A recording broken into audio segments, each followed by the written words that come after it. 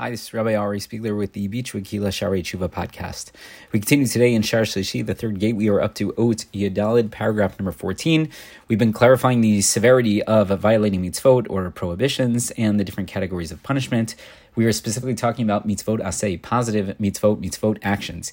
Here Rabbeinu Yonah writes in Ot Yadalid, V'yesh anashim rabim b'hamon ha'am. There are many people among the masses. Choshvim ke'ini kara avdan behefsed hanefesh zilati b'averot sheish b'hem ma'aseh. They mistakenly think that there is only great loss and destruction to a person's soul when they violate a prohibition involving action. And that there is no such severity or destruction to a person's soul if they are not violating anything through being passive. V'derech haverot lo halach. After all, they are not walking in the path of sinfulness because they haven't done anything that is wrong. V'chadal me'asom mitzvot u'ma'asim tovim. But at the same time, they have failed to perform positive mitzvot. They have not engaged in positive actions in those good deeds.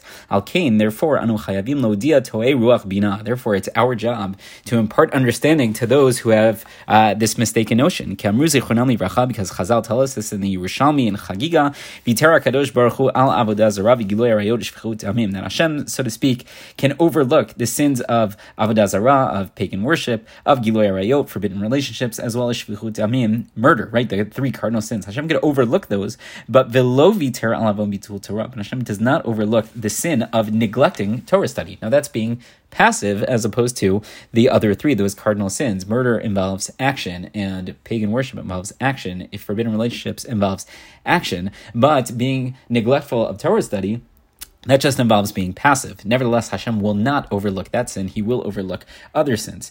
So, Rabbeinu says, "Va'amru kishim sheschar Talmud Torah gadol mikol mitzvot." Just like we are told that the reward for Talmud Torah, for Torah study, is greater than the reward for all other mitzvot, kach onesh bitul Torah gadol mikol averot. So too, the punishment for being neglectful of studying in Torah is going to be far more severe than the punishment for any other sin. Va'amru, and Chazal tell us, this is the Gemara Masechet Sanhedrin on Daf Tzad Yitet Amud Aleph, Kidvar Hashem baza ve'mitzvato hefar hikaret hanefesh ahi avona ba. Quotes pasuk Bamidbar Perek Tevav pasuk Lamed Aleph, that this person has made a mockery of the word of Hashem and violated His commandment, and that person will be cut off. His sin is upon him. Ukfar zacharnu lecha kizeh ne'amar amisha efshar lo lasuk b'Torah v'ino osek. So the Gemara tells us that refers to a person who is able to study Torah but does not do so. That's an example of kidvar Hashem baza, a person who has scorned the word of Hashem. That's an example of a person of mitzvato hefar, that has violated the commandment of Hashem, and that's an example of hikaret hanefesh ahi avona ba, that a person will be surely cut off and his sin is upon him, a person who had the opportunity to learn Torah but did not take advantage.